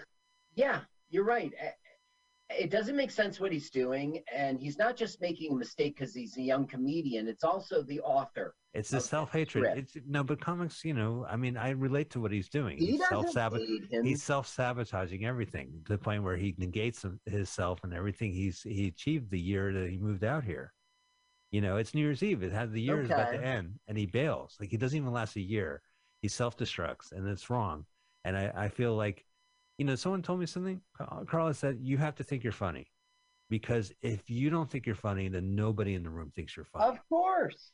So even if you're not funny, you still have to think you're funny, because that way you don't side with the audience when they turn on you, right? That's one of the only things I learned from the Steve Martin masterclass I paid $96 for. You got to pretend you're killing when you're up there. If you do a joke that doesn't work, move on. Right. Oh, that's a good point. Yeah. So he doesn't do that because, and then, I mean, that's the thing. So he should show up. Like comics would love to say, "Oh, what happened to that pilot you were yelling about at the parking lot? How did that turn out?" Right? He's going to eat a lot of shit, but you do eat a lot of shit because it's a sole proprietorship, and things are raw and rocky, and you're vulnerable on stage. And you know, I don't know. I haven't performed, Carl, fucking in a while. Stand up? Yeah, you haven't personally performed. I used to produce COVID. Yeah, COVID is exactly right. You know, New Year's Eve shows, I produced my own because no one was booking me, and I said, "Fuck it, I wanted to perform," and I would do shows, and you know, they were fun. They were great shows, and I had some really good comics up there, and I was able to pay them, so it was fun, you know, and we had an audience for it. I had the chance to do New Year's Eve at Scotty's. I even said yes, and then Sandy, my wife, was like, "Excuse me, we've been together every New Year's for 26 years, and you're, you know, cancel that," you know. So I had to tell him, yeah. So he just broke up with her. Well, he came and said, "I'm going home. I've left you a note." And I left you a note. What? Yeah, it's essentially a breakup, even though he's not saying breakup. No, it's actually his set list he left by mistake. He goes on the honky tonk and performs his breakup. Right. He pulls out his set list and he goes, "Dear John." Wait a minute. Dear Young and the Restless. Yeah. So she is mad. She is mad, and legitimately so. You're a fair weather comedian. You only come out when it's nice. That's true. That's a real thing. You know, there's no shame in comedy. You have to eat shit. You know, it's funny. Mm-hmm. But even if it's on you, he goes, "You listen, I'm a waitress, and I've seen better. I work here as and the staff, and I've seen better comics than you." Oh no, she's the greatest girlfriend. She does not insult him or hurt his feelings at all, except to call him a chicken. You know, which is the honest truth of what's going on. So now begins the long trek down Route 80. Symmetry, because we started off with him driving towards Los Angeles. Right. New Year's Eve, he's done. He doesn't even last a year. So he stops off at a honky tonk. He has a good set, and he says, "All right, I'll go back." It's not strong as an author. And this guy was a hell of a writer, this Ron Clark. Of course, this is kind of early in his career. Yeah, I think this movie has a lot of meat on its bones. I mean, No, it's not. He started in the 60s, and this is 20 years into his career, and he's writing this crap. but he's letting demons out. He's letting the frustrations of the He comedy scene wasn't out. a comedian. He was a writer. He was never a comedian. Now, he did write for a lot of okay, So this is honky tonk comedian right now. This is just some local bar. Yeah, some honky tonk. Let's see. Jackie Gleason, Danny Kaye, Steve Allen. These are all, Smothered Brothers, Pat Paulson. These are all comedians. Yeah. So I don't think Ron Clark was ever a comedian, but he was around them. Right. So he knows, but he probably had friends that had got one instant. He'd probably seen the instant success and the quick burnout, quick and maybe crashes. He was a stand-up, and the internet just didn't tell me. Yeah. Man, you were great. Hey, I'm a comedian too. Do you know? Is there a list? Can I get up? Do you know of any other rooms? I have 100 million other questions. That only happened to me once. I was in Jersey City. I was at this show, just seeing a friend. Her name's Stacy Kendro. She's from Boston. She's a feature. And I just went up to the guy and I said, look, I'm a comedian. Seems like everyone's still warm and you're about to end. Can I? All right. And so I did. I went up and I did the set I had in my wallet, like I was saying. Yeah. They had a grand piano there. So I said your joke about tickling the ivories and how sometimes the elephants sneeze, and it got a big laugh. So I said, okay, I'll tickle the ivories. So I sat down and I played Imagine by John Lennon, and I did Imagine There's No Yoko. Oh, it really went well. Oh, that's great. Oh, I'm glad to hear. So it's not only in the movies, Carl. Even, it happened to you. It wasn't Bernie's Bar and Cafe. Right. So he's leaving Bernie's, and the guy's like, you were genuinely funny, and everybody loved you. And that was all it took. That's strong enough. He gets on the phone with girlfriend at 3 a.m. Yeah. And says, I'm coming home. Hey, I just did a set, and I killed. I can't go to sleep. I'm going to go back to Los Angeles and pursue my dream. Now, he's going to run off again. All takes place. It's still New Year's Eve. So what, she's asleep at 10:30? No, look at the clock. It's like 4 a.m. Yes, right. 3:30. But it's New Year's Day. So this is all happening, this 180. Now she's happy because she's the perfect girlfriend. She doesn't go, how dare you put me through a breakup and then you bipolar motherfucker. No. He showed up to his work. He showed up to her work on New Year's Eve, the busiest night. We just said it was the biggest night in comedy. That's right. Hey, I left you a note. I'm going. I can't hack. Yeah. This is kind of a comic thing to do. Yeah. I can't deal. I'm done. Now he's back. Is he listening to George Carlin again?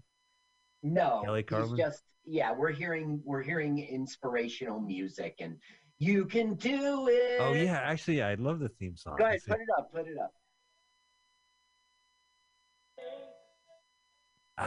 The rain, every on my mind, LA on my way.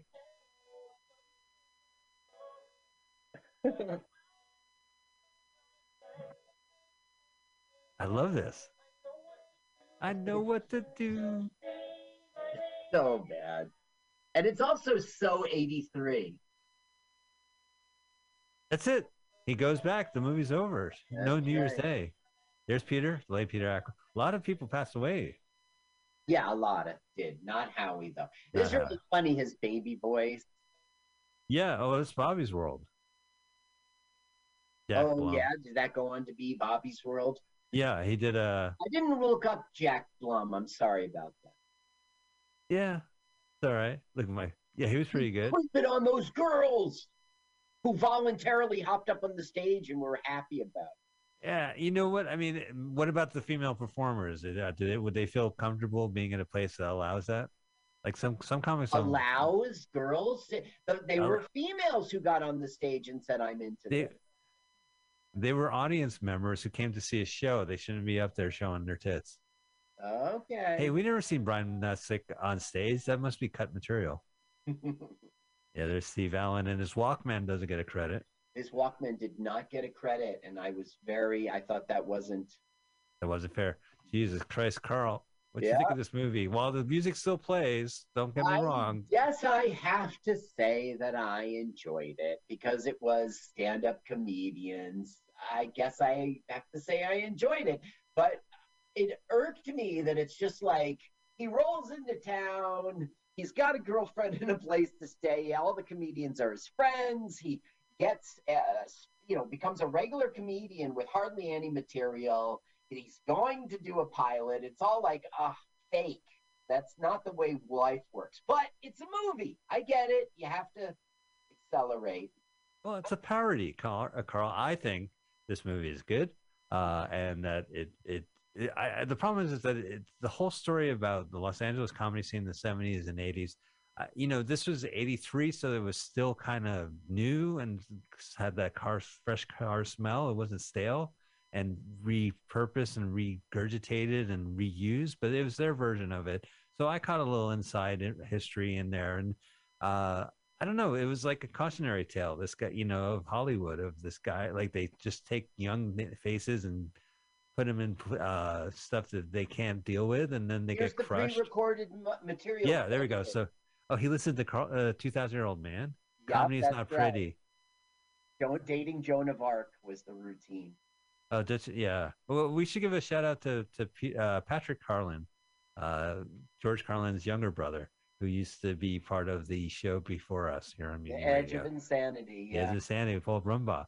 Yeah. The recently married. Yeah. Yeah. Fans of Paul Brumbaugh and Mrs. Christine. Definitely our fans of Paul Brumbaugh. Great material. Great picking up his kid from jail. Funny comedian, Paul Brumbaugh. Right. Not in this movie, however. So one comedian didn't make the cut, but yeah, we love Paul. All right, then rated R movie. Wow. Well, Carl, that was it. We are done with that at all. We never have to go back to the funny farm. We are free of that. Next week we are gonna maybe, I don't know. We have a film. I don't announce that film. Let's talk. Let's put it this way. The purpose of our show is to, some movies are so bad, you just can't watch them on your own. You need someone in the room. You need somebody to be part. And we always feel like because you have to listen to our podcast and watch the movie at the same time to fully experience what we're doing, that let us, we are as a group, us, the podcast, and you, the listener, we are watching a movie together, because some movies you just can't make it to the end because they're so fucking bad.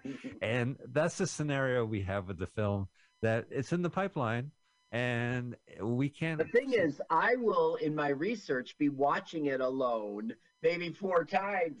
Let's talk off air.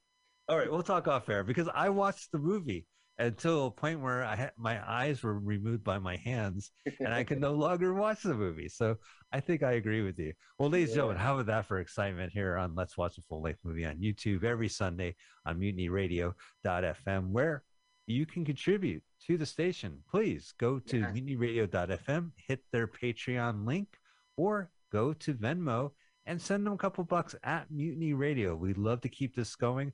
As we have been for years. This is part of the Mission District community. We have live shows on Monday and Friday. And if you don't want to go in person to see them, you can listen to them on Mutiny Radio as a podcast or streaming live. Go to MutinyRadio.fm. More information about our iTunes link. More information about all the shows, including what's really happening that just played before us at noon here on Sunday. So, Luke. Carl, Luke Sayer. Luke, Carl, I just called you Luke. It's me, Mark. Luke, do you anything you'd like to promote? Anything coming up? I guess no. Just go to carlsucks.com and you'll see all my upcoming dates, which pretty much means I'll be at Scotty's this weekend. And if there's anything else, I do list it there. So please, sounds good. Enjoy. Yeah, and we have a lot of more show coming on. So make sure you, now that February is done, join us next week in March as we maybe show a film we can't watch. My birthday's tomorrow, February 28th. Happy birthday! But it's Monday. Birthday on a Monday. How ironic. Yeah. You guys at the party. All right. See you at the party, Carl. Happy 56. 56. All right. Yeah. Hey, man. Hey, I'm a couple years behind you, so keep blazing the path for me, brother. Yeah. We'll see you guys next week. Take care.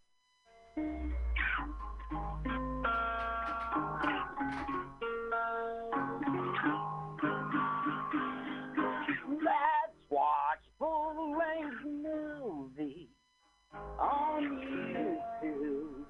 It's Michael Spiegelman. Let's watch a full-length movie. Welcome to LWAFLMOYT. That stands for Let's Watch a Full-Length Movie on YouTube with Mike Spiegelman and Carl. Hello, Carl. Hello, Michael. Thank you for having me once again on this fabulous show. Have you? You wrote the theme song we just listened to. Very catchy. What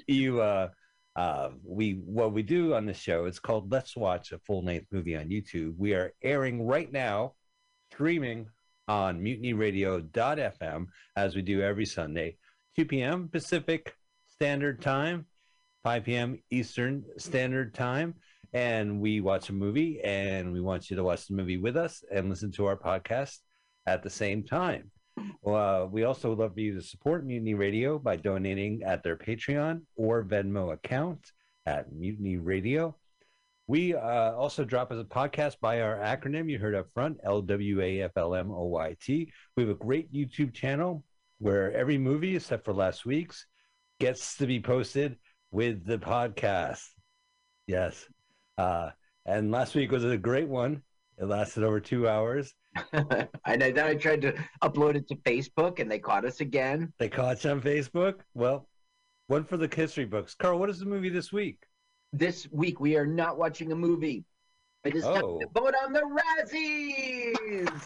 All right. Yeah, that's right. Well, as you know, this is the weekend before the Oscars. And as you know, the day before the Oscars is when the Razzies get announced. What's the Razzies?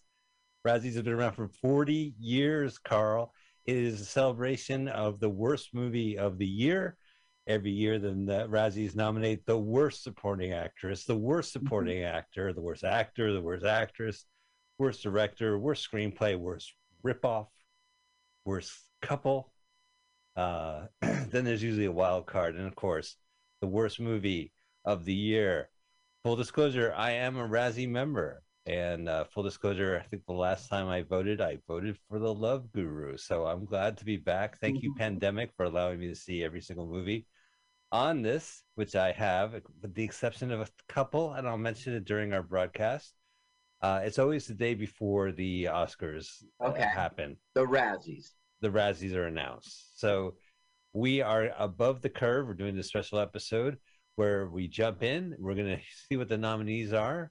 We're going to tell you, we're going to figure out what's the best of the worst of the best, or the worst of the worst, right? What is the worst of the worst? You're going to do the best of the worst. You're going to vote. I have a deadline on till Monday, so I have time because I have a lot more as we go through this to do. So, Carl, we are very excited. We're going to start the show. Here are the nominees for Worst Movies, Razzies Award. Carl, do you want to kick it off? Right, unless it's worst supporting actor. Is that the first category? Yeah. Hang on a sec. Let me find that. That was in your worst supporting actor. Yes. Okay, so we have 5 nominees, and a lot of these movies are on streaming services or on your Netflix, pay-per-view, Hoopla Digital.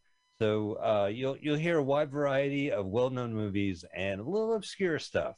So for the nominees are Gareth Keegan as the muscle-bound horse trainer in Diana the Musical, Nick Cannon in The Misfits, Mel Gibson in Dangerous, Jared Leto in House of Gucci, Ben Affleck in The Last Duel. So again, worst supporting actor of a film from last year: Ben Affleck, Last Duel; Jared Leto, House of Gucci; Mel Gibson, Dangerous; Nick Cannon, The Misfits; and from Diana the Musical, Gareth Keegan.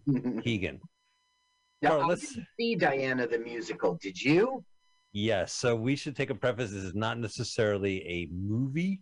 It is a full-on Broadway musical that was recorded very professionally. Really? Yeah, and was like it's pandemic ready because this is a full like you would probably spend a couple hundred to see this production, and they have a very lavish, very well done PBS or better style presentation of the full musical, Diana the musical, which is a terrible, campy fucking musical, right? Like it closed. It closed in a couple of days or whatever, in a few weeks.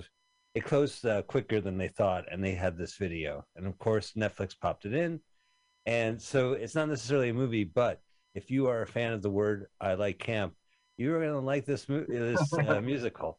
So it's basically, yeah, and we'll talk about it because it's in many categories. But one of the people, I guess they're referring to her confidant who follows her through her epic as lady to queen or to princess. I think the line he The sings, horse trainer. "The king and creed." No, I don't know if it's a horse trainer. I like this is her assistant. He goes, Okay. "The king and queen decree that you must follow me." So I don't know if it's that guy or maybe like I think it's the guy she falls in love with. Like she has like a thirst for. Uh-huh. I don't know. High camp, you know. I didn't see it because I just cannot stand musicals, so I just didn't watch it. I watched many others, but Diana the musical has a lot of nominations and for different reasons, and we'll get to them. Keep going for worst supporting actor, Nick Cannon from in Wild and Out in The Misfits. Yeah. I've heard of Diana, and I've heard of the musical, and I've heard of Netflix, even though this is the first time I've heard them in this order. I have no idea. Can you tell the audience what the Misfits are? Yeah, did you see it? I have seen the whole movie, yes. Okay. This movie was terrible. Terrible. I mean, it just didn't make sense in the real world. You just didn't believe it. The Misfits, it was, okay, heist action film, right? Directed by Rennie Harlan. Do we know him? He did Cliffhanger. He did Speed, I guess, the first two or the first one. Okay. No, he didn't do Rennie. He didn't do Speed. I get him mixed up with another gentleman. But he did a lot of great 90s action films that you like. And he still makes movies for a living, and it includes this one. The film was a box office disaster and received negative reviews. One cool thing is the desert scene was like there really was a sandstorm during the desert scene. They shot in a sandstorm. It was very difficult for them.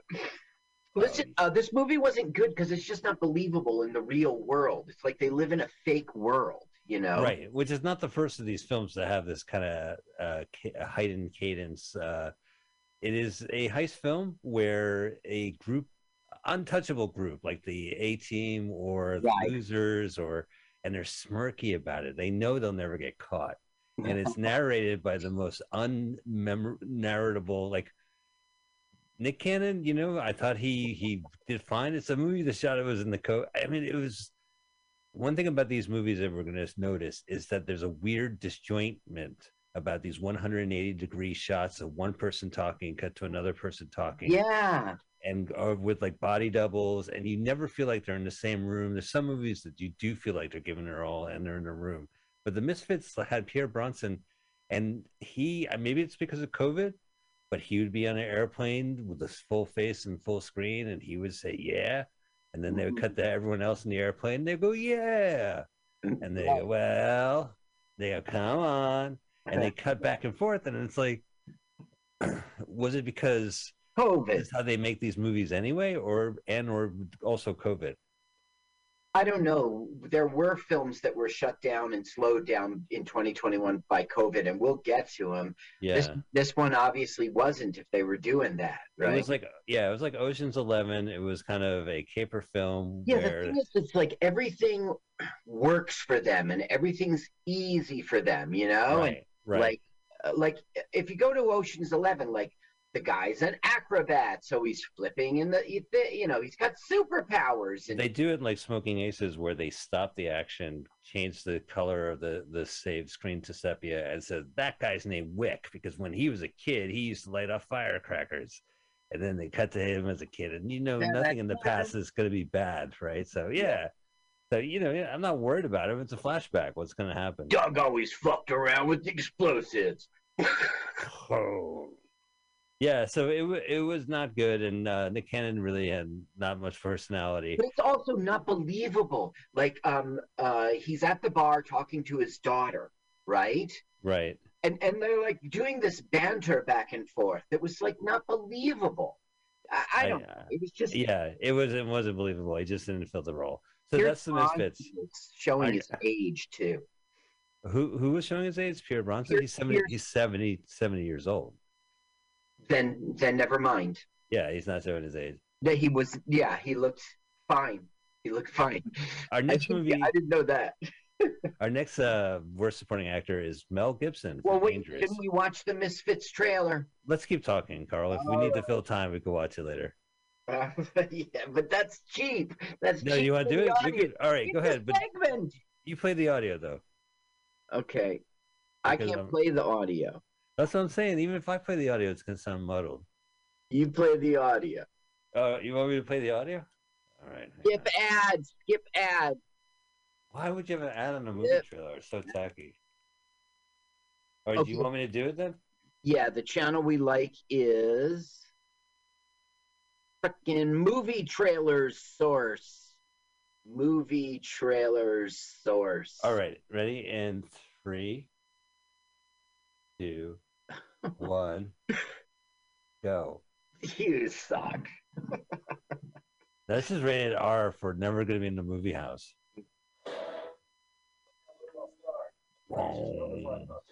Tim Roth, right? He was good. He was in like 8 scenes. No, yeah, he was all good. over the film. Really? Do you think he was only? No, he was in a few more scenes than that. This is the unreal world they're in, where every single person is rich. I think it was like Azerbaijan or something. Right. Well, that's a great place to shoot a movie. You don't have to come with us. You don't have to do this. Oh, he's the prince. The most. There's Wick. Yeah, that's right. He was the prince. Violet. Wick. Yeah, Oh, like right. this is a good example. It's just so easy. He goes in there, just unlocks them, switches. Yeah, no, I agree. And then nothing follows up. You never see him going back. 6 months later, I collected everything. Yeah. No, you never. Yeah, that's right. But they break into a prison in Abu Dhabi, and then they steal gold, and they do it. But the thing is, it's like they got this perfect black dark room. They've got this perfect monitor. Everyone's giving the book report. It's all figured out. It's just so easy. Oh my God, what was Nick Cannon doing? He was impersonating like an inspector at a prison. Right. I came here to inspect your prison, and I sound, it was so. It's just not believable. There it is. Right, and he's like, it was funny and everything, but it just wasn't real. Like, Oh, Wick has you're to not gonna go dance. into a prison and then some guy's like, yes, sir. Just not. At very few of these scenes, you see them together. They're just like, maybe a body double next to them. They took all the gold. Thank you, trailer. The trailer gives this whole movie away. Yes, because there is no twist ending. No, they get away with it. Listen, I got to tell you, that's a horrible ending in which they thought he had run off with the money and then he changed his mind. Do you remember? Yeah, because they took all the gold, they turned it into a Maltese Falcon, and because they took the gold from the Muslim Brotherhood. Do you remember that? Made it okay. Yeah. And Well, they so we're gonna going to give steal the money- gold. Yeah, This fight scene's stupid as fuck. because it's not believable. She flips in a chair like she's in the Matrix. Because she's tied up and she has to escape, so she flips in a circle. Not All right. believable. So he is a good contender. Just missed the mark when it came to just being a presentable action star of Nick Cannon. Now, going up next, well, it's a movie I am 1 hour into. Carl, you've seen Dangerous, right? Yes, I have. I've seen an hour into it. Shut up. Shut up, YouTube. Shut up, you two. And then worse is like, then do you want me to send this ad to the phone? No, I want you to turn off autoplay. Anyway, hi, Carl. Hi. Yeah. Let me talk about this Dangerous, all right? All right. Okay. It was a fine film. It was a fine film. I don't understand why it's here on the Razzies. Now, okay, the weakest link of this film was the bad guy, right? I mean, he was all Hollywood predictable. Well, he was a Hollywood villain. Like I recognized his weird looking face. I just couldn't place it. Well, that's the thing. Like you don't need to place it. You've seen this movie before. It was just a Hollywood movie with the standard bad guy. You got something I want, you know? Well, that's the worst part of it. Yeah, it becomes Key Largo. They're on their own island, which has something in it, and a bunch of gangsters are going because the guy who had it died. But unfortunate for them, the dead good brother's brother is a living psychopath who's only keeps people living because he takes pills, and kind of like Crank, he calls his right, and like Crank, he calls his shrink, or like in the Gross Point Blank. You gotta help me! I'm gonna kill again. Just take your pills. And the Just Take Your Pills guy is none other than worst movie actor Mel Gibson, who is awful. Like out of all these people, he phoned it in, or I don't know. Literally, maybe, right? Literally. Yeah, he was on the phone. COVID calls. I thought Mel Gibson did a perfectly believable shrink guy. I don't know, and Clint Eastwood's character was kind of wooden, but that was part of his character. That was part of his character. I was part of his character, you know? And the mom was okay, and the love interest, there was there was no real love interest. Okay, the kid, I don't know. I don't see why this movie's in the Razzies. I like his mom was cool. So the plot is that Scott Eastwood, right? Scott? Clint's son. Yeah, okay. Well, anyway, he is a psychopath. He's like a Dexter. He kills a bunch of people. And now he's on these pills, and he takes phone calls to Mel Gibson, a psychoanalyst, to make sure he doesn't kill. Right. I don't do that anymore. Violent. I don't do it anymore. He takes like a plastic toy and jams it fatally through some guy's leg, but he keeps him there. He doesn't finish. He doesn't crack his neck or pull a fatality. He doesn't do a fatality. You know, when he plays Mortal Kombat, they're like, finish him. And he's like, no, these pills prevent me from finishing them. Finish him. Do that anymore. Fatality. No, I don't do that anymore. I'll do a bubality, a frontality. There's no frontality. Kill him. Finish him. It received negative reviews from critics for its plot and editing, though there was some praise was given to Eastwood's performance. Now, this gold from the Japanese submarine, that's a real story. Oh, okay. Now, this will impress you to no end. Dangerous 2, The Inferno, is in the works, and Mel Gibson has already signed on. Yeah, he just has to be in a room for a day, and then he's out. Yeah. So basically, he goes to his brother's funeral, as well as the bad guys, and suddenly in real time, until the end of the running film length of the movie, they just square off until Last Man Standing. Yeah. But I haven't seen the last half hour, so anything. But so that's Mel Gibson. Good afternoon. This is Joan Rivard on the Mutiny Radio, Peace Drums Radio. I'm starting a little early because I noticed that last week I thought I was on time, but there was like 10 minutes of this other stuff which I really, I'm not into at all. We were talking about pornography and how cool it was or something. So it's like I that's embarrassing to me that somebody can tune into my show and get stuff like that. No offense to the people that do it. It's just not my cup of tea, that's all. It's not what I'm trying to promote. We have enough of that. That's covered, okay?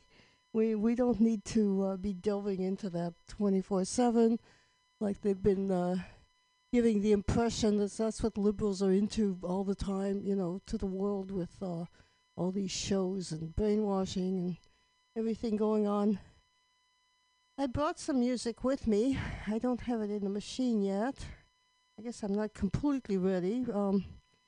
Let's see. The show hasn't even started yet. We have 2 more minutes. I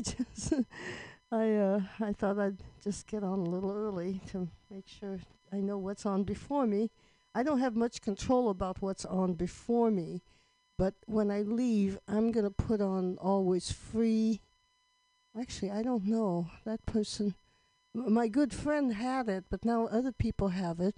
I'm not sure what's on that either. It's probably pretty good. I'll listen to it for one and see. I do have a choice. Not as much of a choice as I thought I did on this playlist. I can't find Sounds of the Rainbow. That's what I would be interested in, drumming, to put that on when I leave. But here we are in beautiful San Francisco.